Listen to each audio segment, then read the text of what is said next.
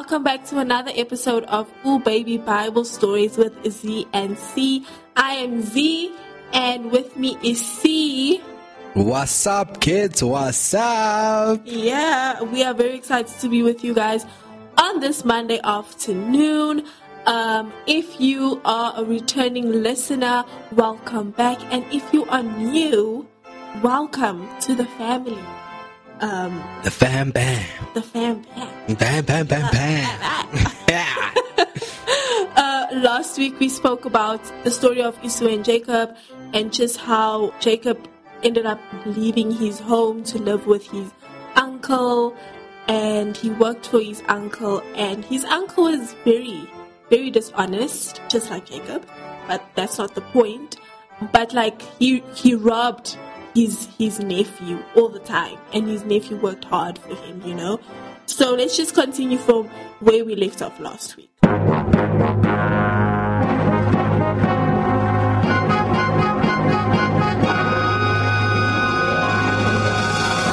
So we know that Laban took what belonged to Jacob. So they had a deal that Jacob's sheep would be black, speckled, and spotted, and then Laban ended up taking that and giving it to his sons.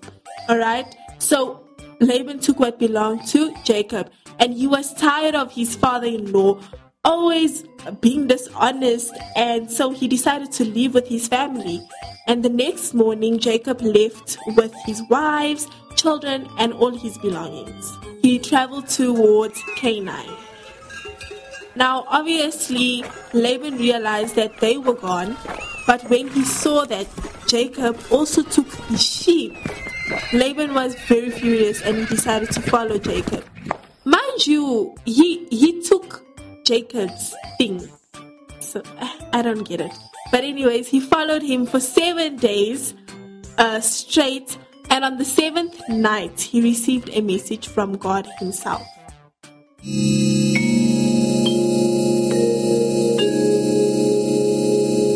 Laban, you should not touch Jacob or say any unkind words to him.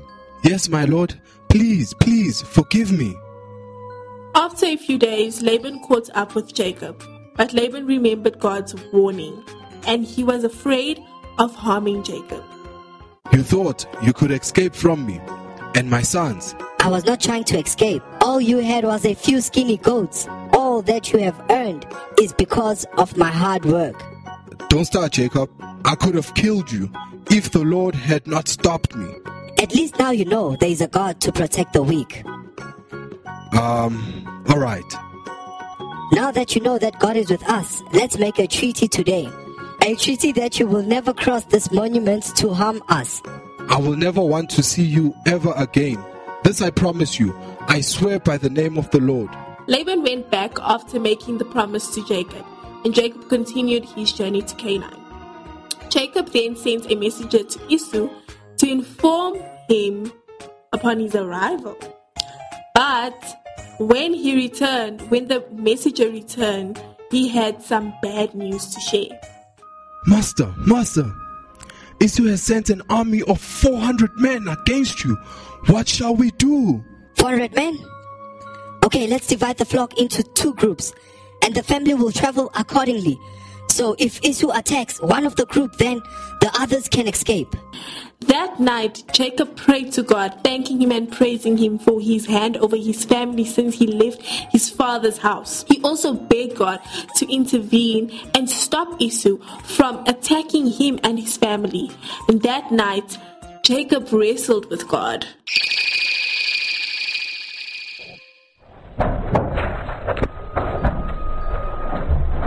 I will not let you go.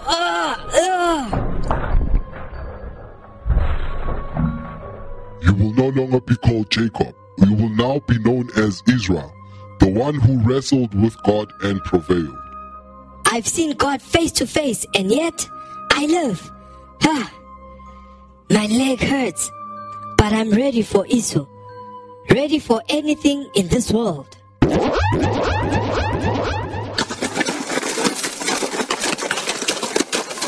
Don't be afraid, my love. I'm not afraid. I have you. Jacob! Long time long see, brother. Where were you? Esau. Haha. Don't worry about the past. Come, meet my family. Beautiful. And all these animals, are they yours? Yes, you must take some as my gift to you. No. I just want my brother. Let's go home. And so Jacob returned to the land of Canaan and made peace with Esau.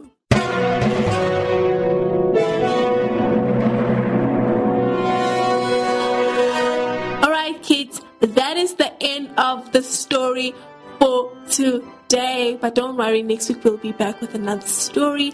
But before we end this episode, we're going to go into a quick quiz with C.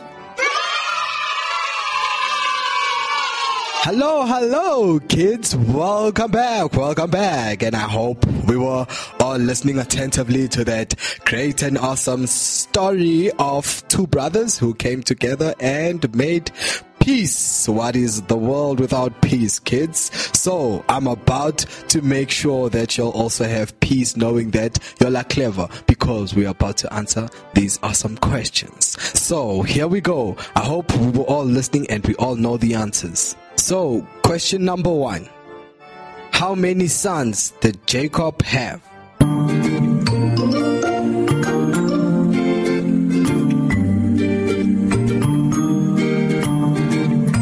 The answer is 12 sons and a daughter. I hope you got that right. I hope you got it right. But I believe in you. You did. Yes, I know. Question number 2. What's the meaning of the name Israel?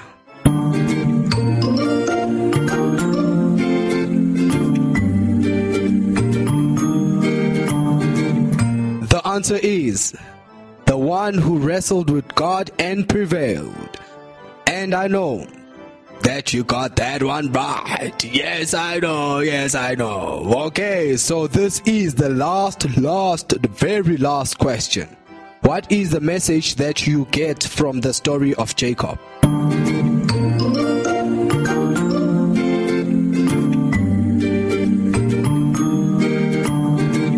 And the answer is, it teaches us that God always protects and looks after the weak.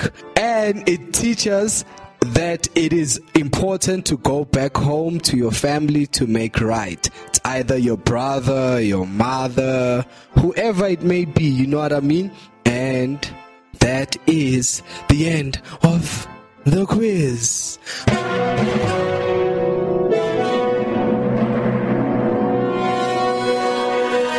Alright kids, I hope you enjoyed that little quiz that we just did with C. Also, now we know why the story is called the story of Israel today. Because Jacob's name changed. God changed his name. We could have made it the story of Jacob, but because his name changed, we want to respect that. So the story of Jacob. Anyways, that's just a side note, guys. Hope you enjoyed today's episode. Bye-bye.